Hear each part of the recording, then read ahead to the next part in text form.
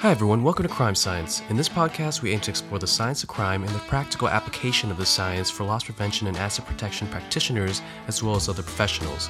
Co-host Dr. Reed Hayes of the Loss Prevention Research Council and Tom Meehan of Control Tech discuss a wide range of topics with industry experts, thought leaders, solution providers, and many more. In this episode, we welcome Sergeant Renee Mitchell to talk evidence-based practice in law enforcement, including key steps in the process, how it's currently being used, the future goals of the American Society of Evidence-Based Policing, and much more. We would like to thank Bosch for making this episode possible. Be a leader in loss prevention by implementing integrated solutions that enhance safety, reduce shrink, and help to improve merchandising, operations, and customer service. Bosch Integrated Security and Communication Solutions span zones 1 through 4 in the LPRC's zones of influence, while enriching the customer experience and delivering valuable data to help increase retail profitability. Learn more by visiting Bosch online at boschsecurity.com. All right, everybody, welcome to another episode of LPRC and UF's Crime Science Podcast. Today, of course, is always joined by my esteemed co-host, Tom Meehan of Control Tech, longtime LPAP practitioner. And today, we're really excited to be joined by Renee Mitchell, PhD, also a sergeant at Sacramento PD, and a leader in that department as well. But really critically for the United States and for the world, Renee is one of the founders and leaders of the American Society of Evidence-Based Practice in Policing, and so the ASEBP, American Society of Evidence-Based Policing in this case. And so we're going to spend a little time with Renee and kind of explore, how we got here, what the ASEBP and other initiatives are striving for, what's next. So, Renee, thank you for joining us today on Crime Science. Thank you for having me. I really appreciate it.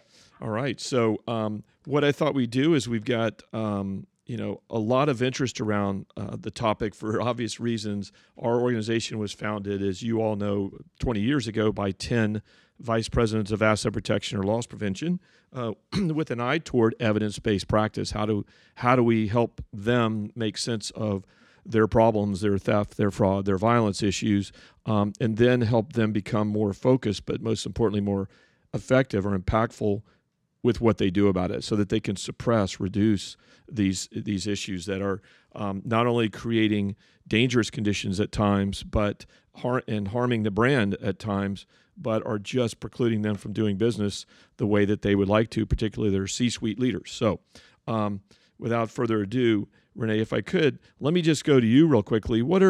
How did you become interested in evidence-based practice? Well, mine's like this long tale that I always tell, and nobody has time for that. But ultimately, it was one of those chance meetings that I happened to be at a conference where Jim Bierman was at. He's the retired chief from Redlands PD, and then now he's the retired president of the National Police Foundation. And he had been doing evidence-based practices for a while. So he, explained to me what evidence-based policing was. I think I was 12 years into my career, had no idea, always prided myself on knowing all the case law, knowing all my general orders, like making sure I was really well educated as a cop. And to get 12 years into my career and have this whole field unknown to me, I was very upset with myself because I'm like, I should know this stuff. And at the time, I was headed out to England to do a Fulbright with the London Metropolitan Police Service. So I met Jim September of 2009, and I was leaving in January of 2010 to do my Fulbright, and he had mentioned, hey, would you like Cambridge University to be your host university? And I was like, heck yeah, I want Cambridge to be my host university. So he introduced me to Larry Sherman, essentially the godfather of evidence-based policing. And Larry was a wonderful host. While I did my Fulbright, I sat in on his 2 weeks of his master's course. So he runs a master's for applied criminology and police management. And it's a 2-year course, but he was running one of the courses for the 2 weeks while I was there. So I sat in and listened and kind of just absorbed. And then, Larry met with me quite a few times, making sure I understood what evidence-based policing was. And that pretty much was it for me. I was sold because I had run several projects and programs in my police agency, but I realized then that I didn't know if they were really effective or efficient or creating any harm. So for me, I was like, evidence-based policing is what we need. We have to understand what we're doing in the field.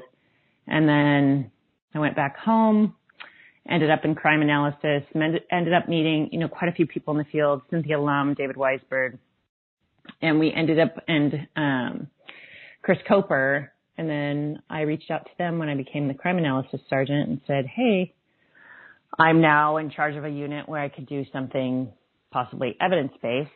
And David Weisberg ended up mentoring me and Cynthia and Chris on doing my own randomized controlled trial on hotspots policing. So that's kind of my entry down the rabbit hole, and I've been learning ever since. No, that's fantastic. It's a great illustration.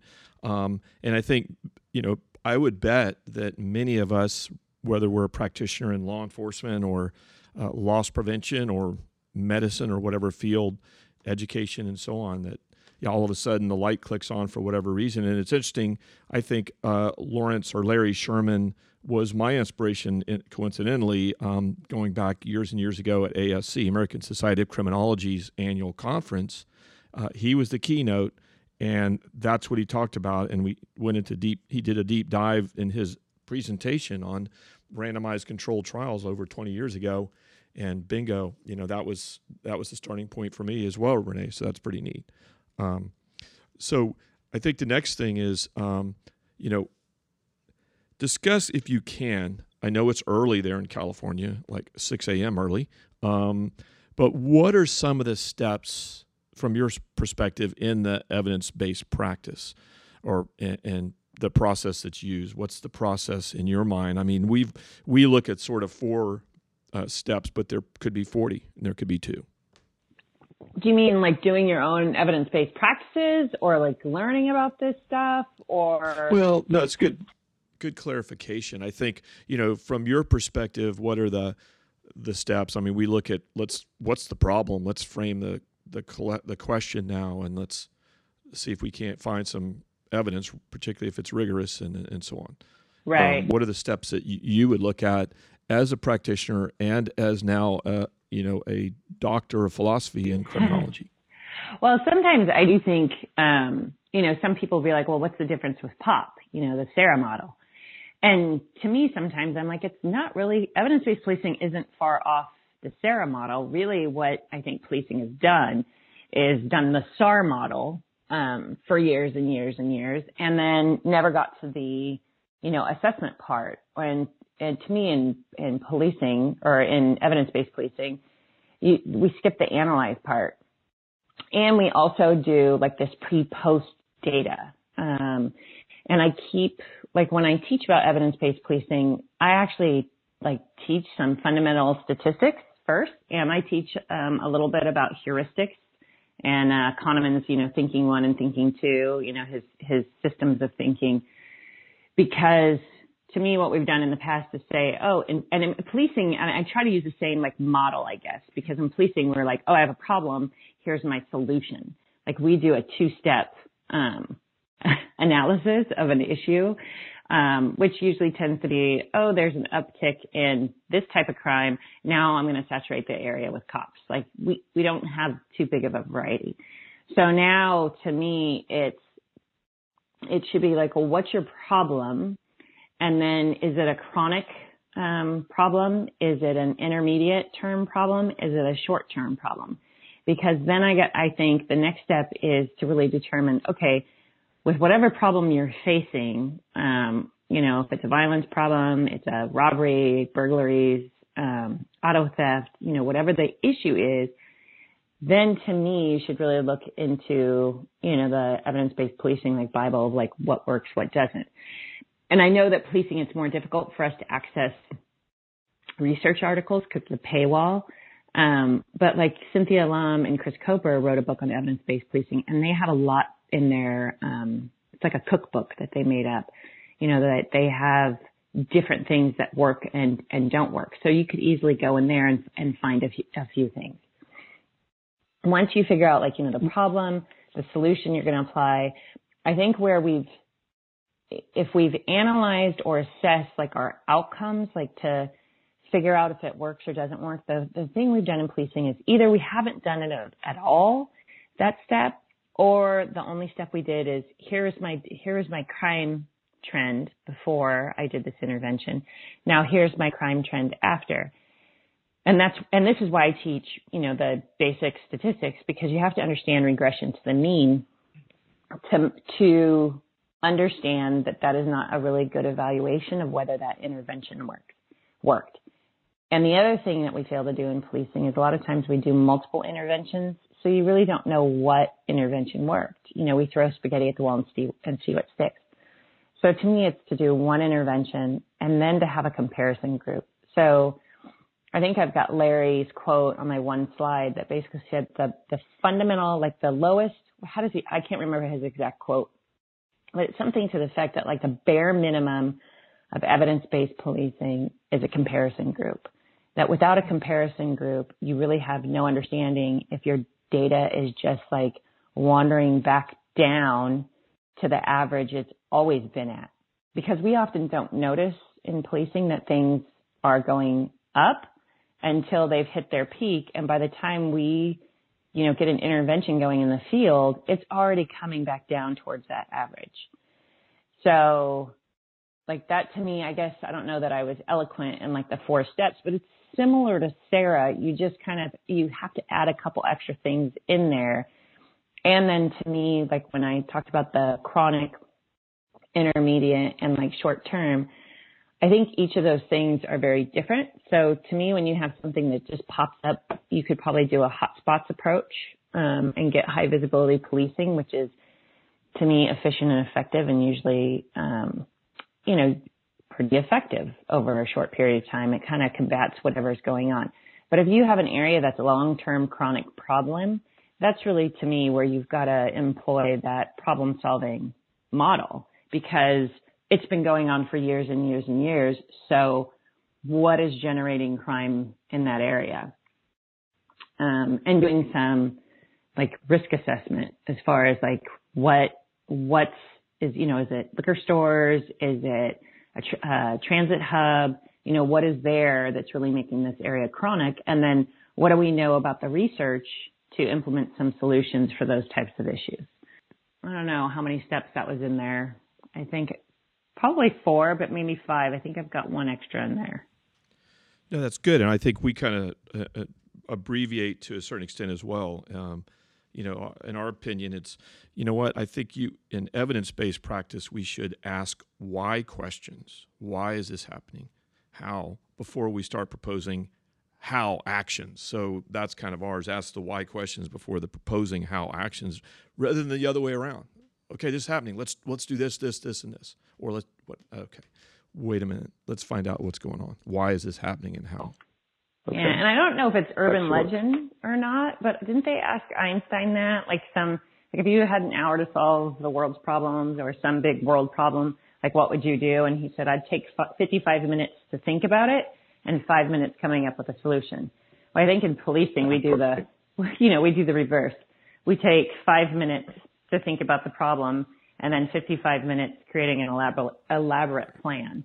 And, it's just, if in the literature, when you read, this is probably more human nature. And it happens not just in law enforcement or loss prevention. It happens everywhere. We're, all right, I see something, let's go. And it is important to make a quick and clear decision, but maybe an extra second or minute or however many minutes Einstein believes would be helpful. So, and particularly when we're talking about life safety, we're talking about, in our case as well, and when we work in the commercial setting, is, people aren't coming here anymore, or when it's convenient for them, they now can get on their phone or go somewhere else. So we've got to be more precise and effective, and most importantly as well, cost effective in some cases. So right, that's interesting. I think another thing I was going to ask you mentioned high visibility, saturated patrol, and I know there is strong evidence out there that supports that. But you also said something that I thought, is obviously key. That for a while, it works for a while. And what are your thoughts on that? I mean, and I know you and I in our discussions before we've talked about, well, there's this onset of action of whatever effort we make, any treatment we implement, and that's got to reach some therapeutic level, and that could take a minute or that could take weeks. And then there's some peak effect, and then there's going to be some duration of that action. But and that's really the heart and soul of it. Well, how long does it last? And like if I eat a donut in the morning versus protein. So what are your thoughts on that part? I thought that was huge, what you teased out there. Well, and it's funny. Somebody gave me a hard time because I've been reading James Q. Wilson, thinking about crime, like from the 70s, and somebody tweeted at me because they're like, is it 1975? But I'm like, if you read his book, like this to me is a foundational book about like where we were, in the 60s and 70s. But he, some of those things we knew way back then, and he talks about that, about how, you implement these solutions and then people adjust, like the criminals, the offenders adjust. So he mentions like street lighting. Yeah, you've got this dark and scary looking area, and then you go in, you get street lighting, you get it cleaned up, crime drops off, but then people get comfortable with their surroundings. And I think this is all, human nature. It's the same way, you start a new job, you start a new school, you start anything new, that you're always uncomfortable at the beginning. And then once you get familiar with your surroundings and the people around you, you get comfortable again. So I actually think, other than like the long-term solutions where you're spending some money, so like lighting, of course you don't want to take that away again and be like, oh, let's make it dark again. But I do think, like, if you're a police agency, some of your technique should be like moving things in and out. So when it comes to hotspots policing and like high visibility, we know a lot now. Some of the things that I was working on, and I know Simon Williams now he's at the New Zealand Police Services, building a whole evidence-based policing center in New Zealand for the whole country. But both he and I did work on, like, is it how many visits you are, at a hotspot, or how many minutes you're there? Like, what is it that gets you the most bang for your buck? And we both showed that, like, visits were, like, the amount of visits during the day were more effective than, like, staying there for a long time. So I actually, like, wanted to expand on that, because I wonder, if you're going to do some type of high visibility policing, is it better to randomly assign, when you're there and when you're not? So we did that a little bit with my study, but I think over days, like, I don't know that you have to be there every day. So I think there's ways to maybe lengthen what you're doing with certain solutions. So like if you're going into an area and you're hotspotting it every day for 30 days, well, should you back off and only do it, randomly assign, like you're doing it, day 1, then day 3, then day 9, then day 10, then day 13, where they're not really sure where you're coming, or going. So there's like ambiguity, right? Because then they can't, to me, offenders, people can't adjust to a pattern if it's completely random. And I actually mean letting a computer generate it, because often, as you know, like when people say, oh, here's a random assignment. Well, if a human being made it up, most likely it's not random. There's going to be a pattern to it. Or I've also thought about, that if you're going to do high visibility in one area and you get crime down, well, like, go away. Let crime, like, sit at whatever level it's at, and when it upticks, go back. So once again, you're adding that ambiguity in there, because I think if you're just hotspotting all the time or doing something all the time, everybody adjusts around it. And you can't help but have patterns.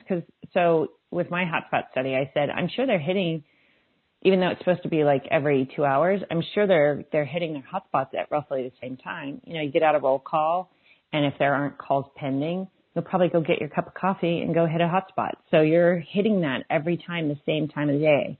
And eventually the people in the area will adjust around that pattern. So I think, to me, the biggest thing is to, whatever you're doing, is try to create something where there's no pattern to it and people can't adjust. I love it. And the dosing conversation's always big around here, as you know. How we do things is greater than what we do, but just doing something in a targeted way is better than not doing that. So, no, that's a great discussion. Let me do this, if I could, Tom. Go over to you. What are your initial questions or comments with Renee today? Well, first, Renee, thanks for joining us again. It was great to talk to you after the Impact Conference, and it's exciting to have you back on. Thank you for having me. I love doing this stuff. You know, I'm always very interested in some of the things that you're involved in otherwise. And could you tell the listeners a little bit about the American Society of Evidence-Based Policing, what it's about, how it started, and how people can learn about it and possibly get involved? Yeah, well, and it's a funny, I don't know if it's a funny story, but how it actually got started is I was talking to one of my friends on the phone who was just getting involved in the Cambridge Master's program. And he and I didn't know each other before he started the program. He actually found me online and said, "Hey, I know you went to this program. Can I talk to you about it?" And he happened to be a local cop. He was only a county away or 2 counties away from me. So as he's starting his master's program, he and I are talking, and at the end of our conversation, he says, "Hey, can I have a set schedule to talk to you? Like maybe get on your calendar every 2 weeks or so." He's like, "Because I have nobody to talk to about this stuff." He's like, "Nobody in my organization, even knows what evidence-based policing." And I was like, "Yeah, sure."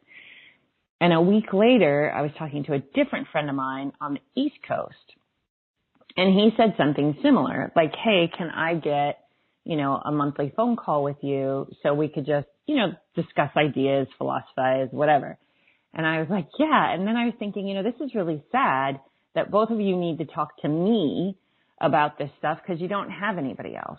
So, and I was explaining to my second friend, I was telling him, I'm like, "Yeah, my other friend just asked me the same thing." I'm like, "I think there's more of us that should get together and not just use me as your linchpin, that we all should get together and talk about this stuff. So we expand our knowledge." And he was like, "Hey, why don't you call Jim Bierman at the Police Foundation and see if he'll fund." And we were thinking a junior executive program. You know how they have the executive program at Harvard and they get together and it's like a little think tank and they write papers. We were thinking a mid-level, sergeants, lieutenants, maybe captains getting together once a year and, thinking about these issues and then writing some papers or doing something like that. Well, when I called Jim Bierman at the Police Foundation, he essentially said, "Yeah, I will fund you, but you have to start the American Society of Evidence-Based Policing." And at the time, I was dumb enough to say, "Well, yeah, sure, that sounds easy. I'll do that." So that's actually how we got started. And I just ended up calling a handful of my friends, half that had been through the master's program in Cambridge, and the other group of people I just knew from ASC conferences, and I knew that they were advanced when it comes to crime analysis or statistics. We started with a crime analyst in our group too, and we all just got together down in San Diego and kind of sat and said, "What are we trying to do?" So now that's 5 years later. I think that was 2014. And I always say, the first year didn't count because all we did was talk a lot. We actually didn't do much.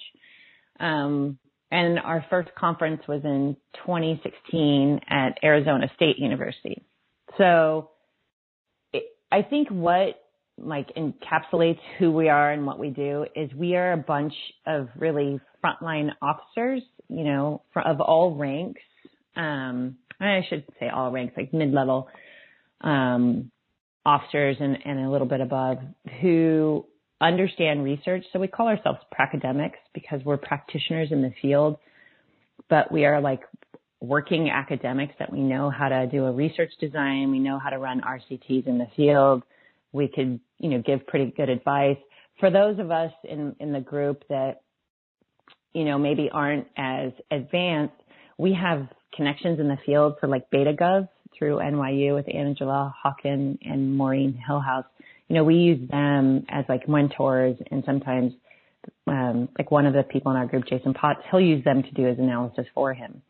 They're helping me on a project right now. So we use basically our network to help us run some of our studies, because I'm sure, as you guys know, like running the data, like doing hierarchical linear modeling, which I can't even say half the time, that's not something I do every day. Like, I don't want to sit down and do that. So I want to partner with somebody that could do a little bit more advanced statistical analysis than me.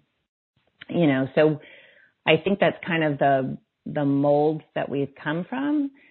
And then now, as we're growing, like our conference we have every year, next year it's being hosted by American University, June 1st and 2nd.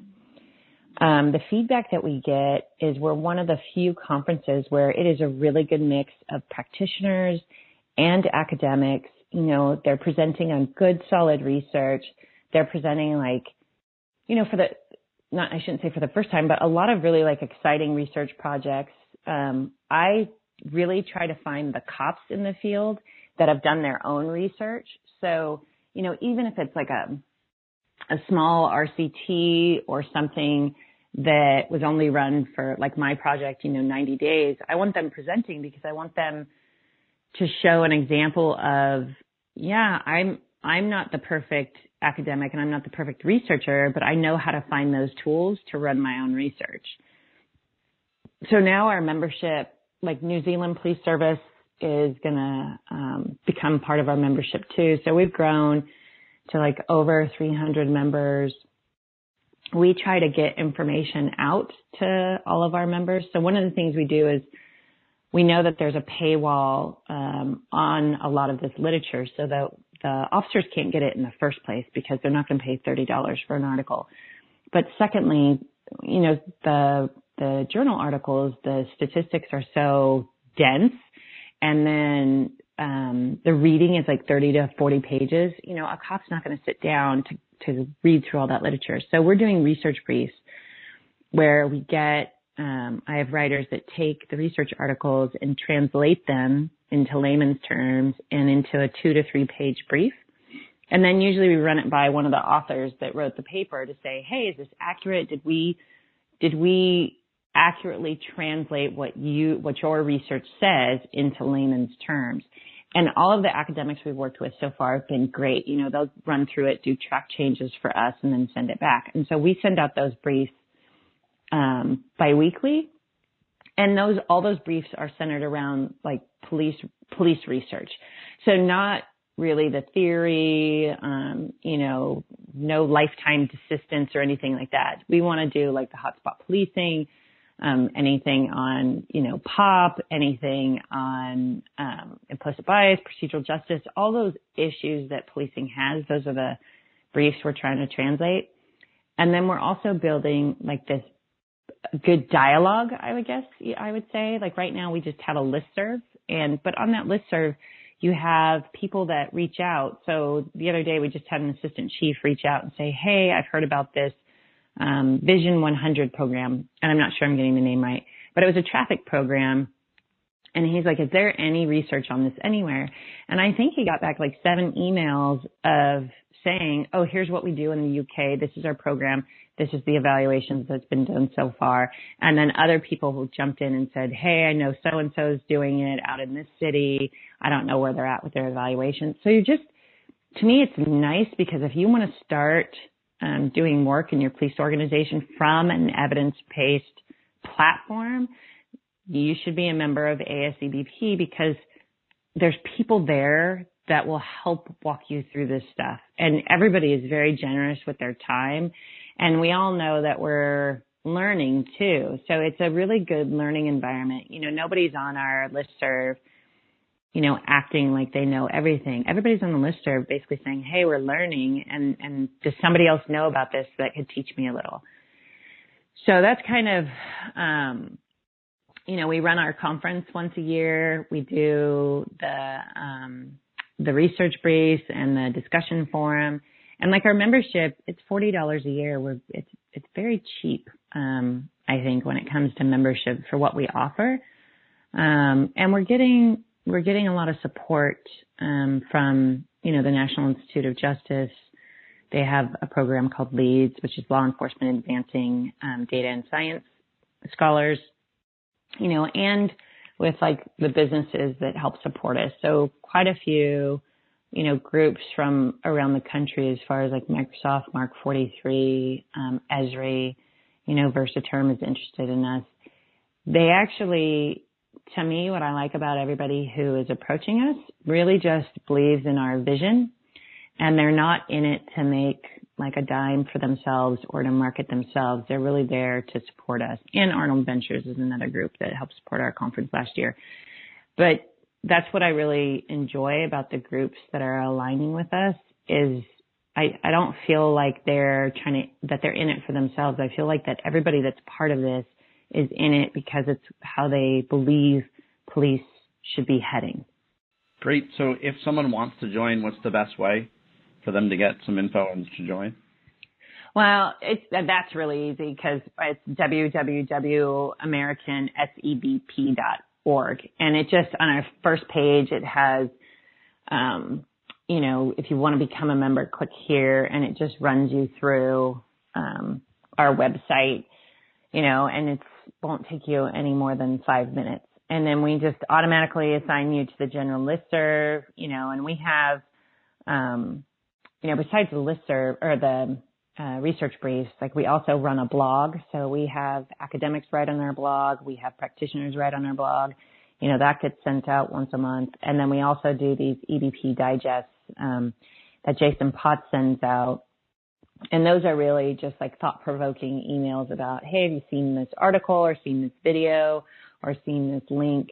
Because our whole purpose is really to help inform people. And if there's ever any issues with our website, I'm at Renee@AmericanSEBP.org, and most people I've found, they'll find me on Twitter. My email address, I'm easily Googleable. Can we make that a word? So like all my information's out there. So I've had people, reach out across the world and just say, hey, I found you on the internet. Like, how do I become a member? How do I get information? And I think like I said, I think everybody who's involved with the ASEBP is really because they believe in this so strongly, they take their time with other people to help them with whatever issues they have. So yeah, just the website is the best way. That's great. Let me ask you, if I could, Renee, what are some of the barriers that you all are picking up to the expansion of evidence-based policing? What are reasons that all law enforcement agencies and their leadership and many of their practitioners in the field are not thinking about, much less using or even maybe resisting evidence-based practice? Well, and that's a hard one. So it's human nature. I mean, I don't think this is by any means like a policing issue. I went down. I did a field trip down to Stanford University because it's only a couple hours away from where I live to see Dr. Ioannidis. And Dr. Ioannidis is a big early adopter of evidence-based medicine. So I sat with him because, this was kind of like my holy pilgrimage to, the other, like, the Larry Sherman of evidence-based medicine to me. And, when I sat with him, I had this image of medicine in my mind, and I was like, how have you guys done this? Because we've come so far. And it was a really good conversation because I told him, I said, half my reason for like meeting you is really like a pep talk. I just need to know that we're eventually going to get there. We're going to change the way policing thinks, or I don't know. I need a little enlightenment or something. And one of the things he's like, Renee, we're not, he's like, we're still working on getting doctors to wash their hands.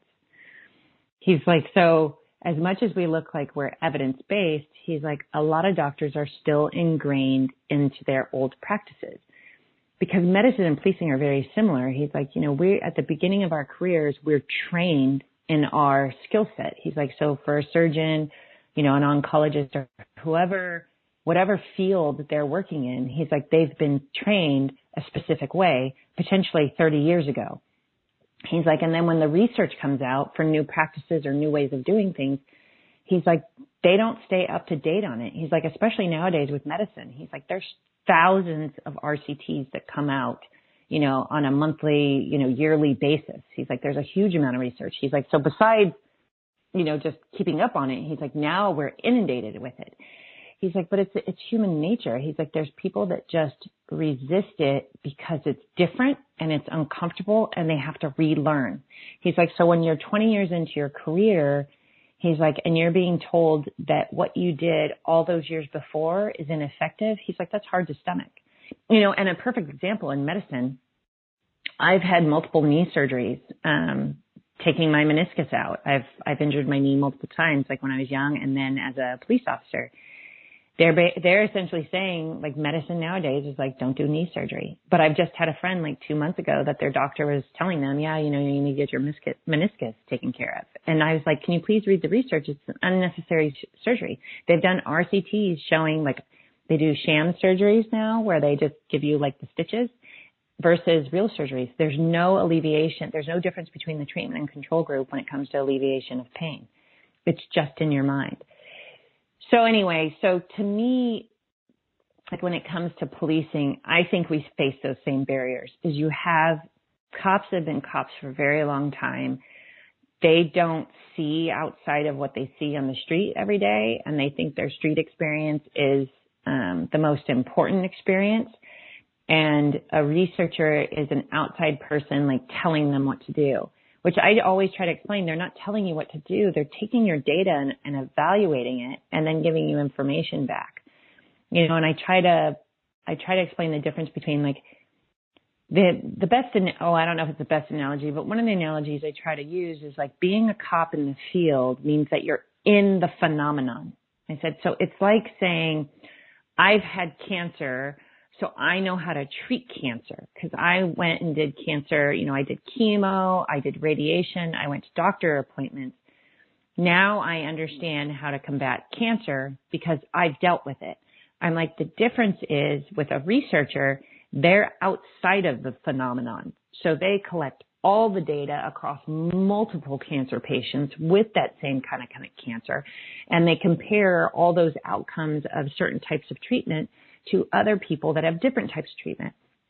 I'm like, policing is the same way. We're in the phenomenon of crime, community, or whatever's going on. So it's not the same as a researcher standing outside collecting data all across your city or all across the country and looking at these interventions and how it affects crime outcomes. You're not a computer, you know. So I try to, but I don't think it resonates some of the time because, I mean, we're human beings. So when we feel something, like I feel like this works, it's very hard to get away from. And I think the best example we have, and I'm pretty sure he's okay with talking about it, but at Austin PD, they were looking at their juvenile curfew ordinance. And they were talking about, it was coming up for a vote and whether they were going to vote to maintain it or to roll it back. And one of the assistant chiefs, you know, reached out to me about the research, and I knew that Mimi Stiles, who runs Measure Austin, which is like a police, they're an advocacy group that argues for evidence-based practices. I knew Mimi had the research, and I helped Mimi find the research. And the police department was kind of saying, you know, I found this one study that says that this actually works. And I'm like, you can't take one study when you have 20 that say it doesn't work.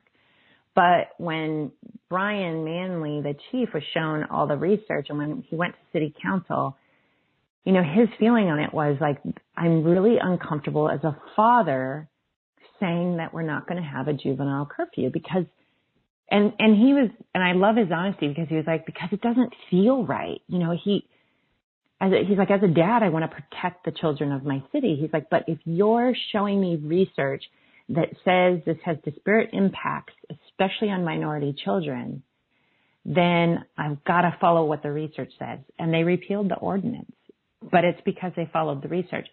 But he had to overcome his feelings about it, you know, and it didn't sit right. And so far, you know, there's been no Like, the city hasn't fallen apart. The juveniles aren't taking over the nighttime, economy and running wild. There's just, I don't know that they're like looking at the outcomes scientifically, but I think that's what we're combating, is that those feelings and beliefs that cops have about how crime works and what is effective. No, that's a really good illustration and response, and I think we tend to agree with you that the resistance by myself or others to somebody else's insights or their opinion, even if it's based on a lot of rigorous evidence, can be tough sometimes. And particularly, if we've experienced things like, wait a minute, I've been through this. This is what I saw. So, but what's happened here, and that's why this organization was founded, because a few of these guys said, wait a minute, I think I've got a good opinion because of my expertise, my experience, networking and benchmarking with others. But at the end of the day, we haven't really reduced our losses and our problems here as an industry or even as a chain sometimes. So how can we start making that incremental difference here and going forward? But, to us, of course, evidence-based practice makes more sense. And I learned it because my dad had, he was a primary care doc, but as a physician, he would have all these journals open, and of course they have those summaries in them, and he'd have them paperclip, but he had to read cardiology and dermatology and everything else. But he did it. He'd come in, he'd read through an article, make a couple notes, make some patient calls, go back out, see the patients, and so on. He just had a routine, and so he was that guy, I guess, even though he loved to play, still does at 86, play tennis, go out with his bird dogs, and go out on his boat and everything else. He was semi-retired, but he was always on the evidence, up on the evidence. And he didn't look at it any differently than, hey, these guys are on top of this stuff. Now where I am for the last 20 years, I'm around academic medicine, and that's all that they do. I mean, they are all over the literature and, okay, here's the latest. But you and I, too, know now as scientists that to infer to an individual crime situation or patient, it's actually illogical if we literally interpret from what the data overall show probabilistically. So that's where the art comes in. Okay, on average, this is what we're seeing. Probabilistically, this is probably, so let's look at you, and that's where that precision medicine or precision crime control or loss prevention comes from. That now we're now interrogating the literature, we're incorporating the literature, but we're not slaves or bound to that finding. Right. Good. Well, and that's, to me, two things with that. Like, one, ASCVP, like, our goal is to stay true to the research. So people have asked, like me, they'll be like, well, what's ASCVP's opinion on this? Or, how does ASCVP feel about whatever issue they bring up? And I still shy away from some of those questions, only because, like, I want to make sure, like, if I'm going to speak for our organization, that I'm completely accurate, and sometimes I don't quite have the time to review all the literature for their question. But my biggest response to those things is we will always stay true to the research. So ultimately, if the research shows, or something, like right now I'm a big proponent of not doing critical incident stress debriefing anymore, because there's a ton of literature that shows that there is potentially a backfire effect, but at the least that it's just ineffective, and policing spends a lot of time doing these CISD debriefs. But to me, if eventually there's more research that shows that this is beneficial, like, I will change my mind. Like, I'm ASCVP, we want to stay rigorous to the evidence. And like, if something changes, so like the whole, egg controversy. So if in the 70s it says no eggs, and then, come the 90s, they say, hey, you could have this many eggs. To me, that's how ASCVP should change. And I know sometimes people go, oh, look, science, changed their mind. It's like, well, that's what we're supposed to do. As rational human beings, as we do more studies, as we do testing, things that we thought were accurate in the 80s or 90s may not be today, because we're learning as a species, So to me, the organization as a whole, we will always try to stick with exactly that. That's excellent. Tom, any more questions from your angle for Renee today? Yeah, I think it's been really great to listen to everything, and kind of in my head, I'm relating it to what the larger portion of our office, of our audience is asset protection professionals. If you could, and I know it's probably a loaded question, what advice would you give to folks that in our world, in the private sector, in the security world, of what can they learn from your organization to help adopt to their daily use? Because I know that LPRC, Reed really has impressed upon all of us the evidence-based piece. But if, as a listener of this, what would be a takeaway for them? What's a learning for them in the private sector? And I don't know if it's a learning thing, because I think with having you guys as a resource, LPRC, I was actually just out with one of the managers of Rite Aid in my area, and she got connected with me through the conference last year. So her and I were going over, all the evidence-based, and actually, Reed, I was going to reach out to you because we had a couple questions. And so I was like, hey, Reed will probably know the difference between this or this, and I'll ask him.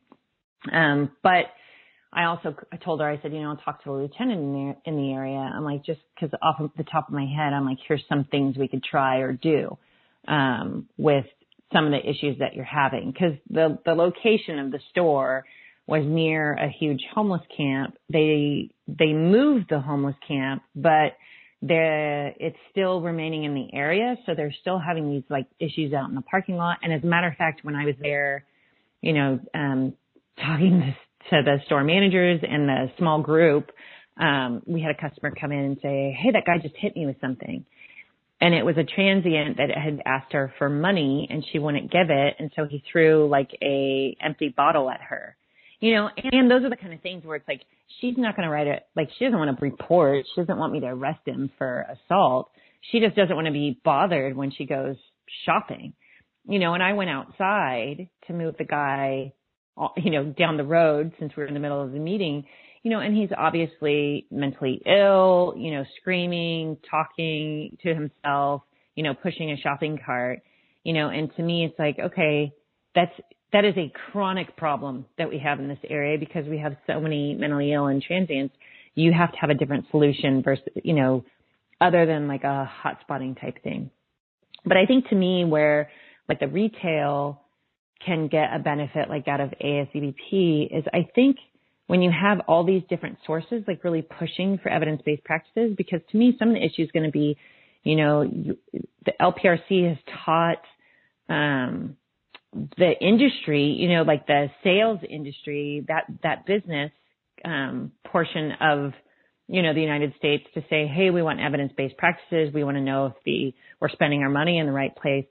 And my hunch would be they probably come up against a lot of police departments that are I don't know what that research is. And I don't know, I haven't heard of this, whatever it is. I hope they've heard about hotspots, by now, but also doing things with, having the camera pods in the parking lot and how effective that is, or a different type of presence and using third-party policing or what have you. To me, the benefit of having everybody kind of on the same page is that you force police agencies into using evidence-based practices, or at least learning about what they are. So that's where I think, also besides, being a part of the membership is also that it's just that community of being able to have a conversation of hey, I'm having these issues in this area. What have you guys been doing? I think it just really connects people. And that's why, in a way, this kind of started out as an emotional support group, but I still feel in a lot of ways it really is, because you have early adopters of evidence-based practices, and ASCBP really gives them that support to be able to say, oh yeah, I get that. I understand the research design. I understand, here's the literature on that. And as we grow and we're getting so many people that have diverse experience, in different research areas, that program I was telling you about, the Vision 100, I vaguely knew what it was, but, traffic stuff is not my area of research. But there was 7 other people who that was an area where they've done, they were either implementing the project or they knew who did the evaluation. So you're just getting that support where you have a group of people who basically understand the English that you're speaking, because when it comes to talking about research, it's a whole new language. So to me, that's where the membership is the most beneficial, is just you're really bringing together law enforcement. You're bringing together people in the field as far as like loss prevention. You'd be bringing them in with a whole new area of research. And you're just broadening our ability to learn about evidence-based practices on a whole new scale. We really appreciate that that insight from you, Renee. It makes a ton of sense, and the parallels are almost eerie between what's happening in the asset protection and the law enforcement communities, that's for sure. But both seem momentum, and it's exciting with artificial intelligence and other tools and things coming online or becoming more accurate. It's a pretty fertile field. I know at the National Institute of Justice, the new director, that at first there was consternation or concern about the new director, but it turns out that he is all about evidence-based practice, Dr. Mulhausen. So many of us in the field are pretty excited that this new director is going to really prioritize evidence-based research projects with grants and things like that. So I wanted to thank you today as we move on for your very valuable time, your incredible insights. And that at the University of Florida, our team here, as well as the Loss Prevention Research Council and our 160 corporate members, are excited to work with you and the law enforcement community, particularly the American Society for Evidence-Based Policing, and we look forward to further collaboration. So you have a great weekend, and thank you so much, Renee, for your time and insights. No, thanks for having me. I really appreciate it. All right, I appreciate it. And on behalf of Tom Meehan, Kevin Tran, our producer, the team here at the LPRC and at UF, thank you, everybody, for listening. Thanks for listening to the Crime Science Podcast presented by the Loss Prevention Research Council and sponsored by Bosch Security. If you enjoyed today's episode, you can find more Crime Science episodes and valuable information at lpresearch.org. The content provided in the Crime Science Podcast is for informational purposes only and is not a substitute for legal, financial, or other advice. The views expressed by guests of the Crime Science Podcast are those of the authors and do not reflect the opinions or positions of the Loss Prevention Research Council.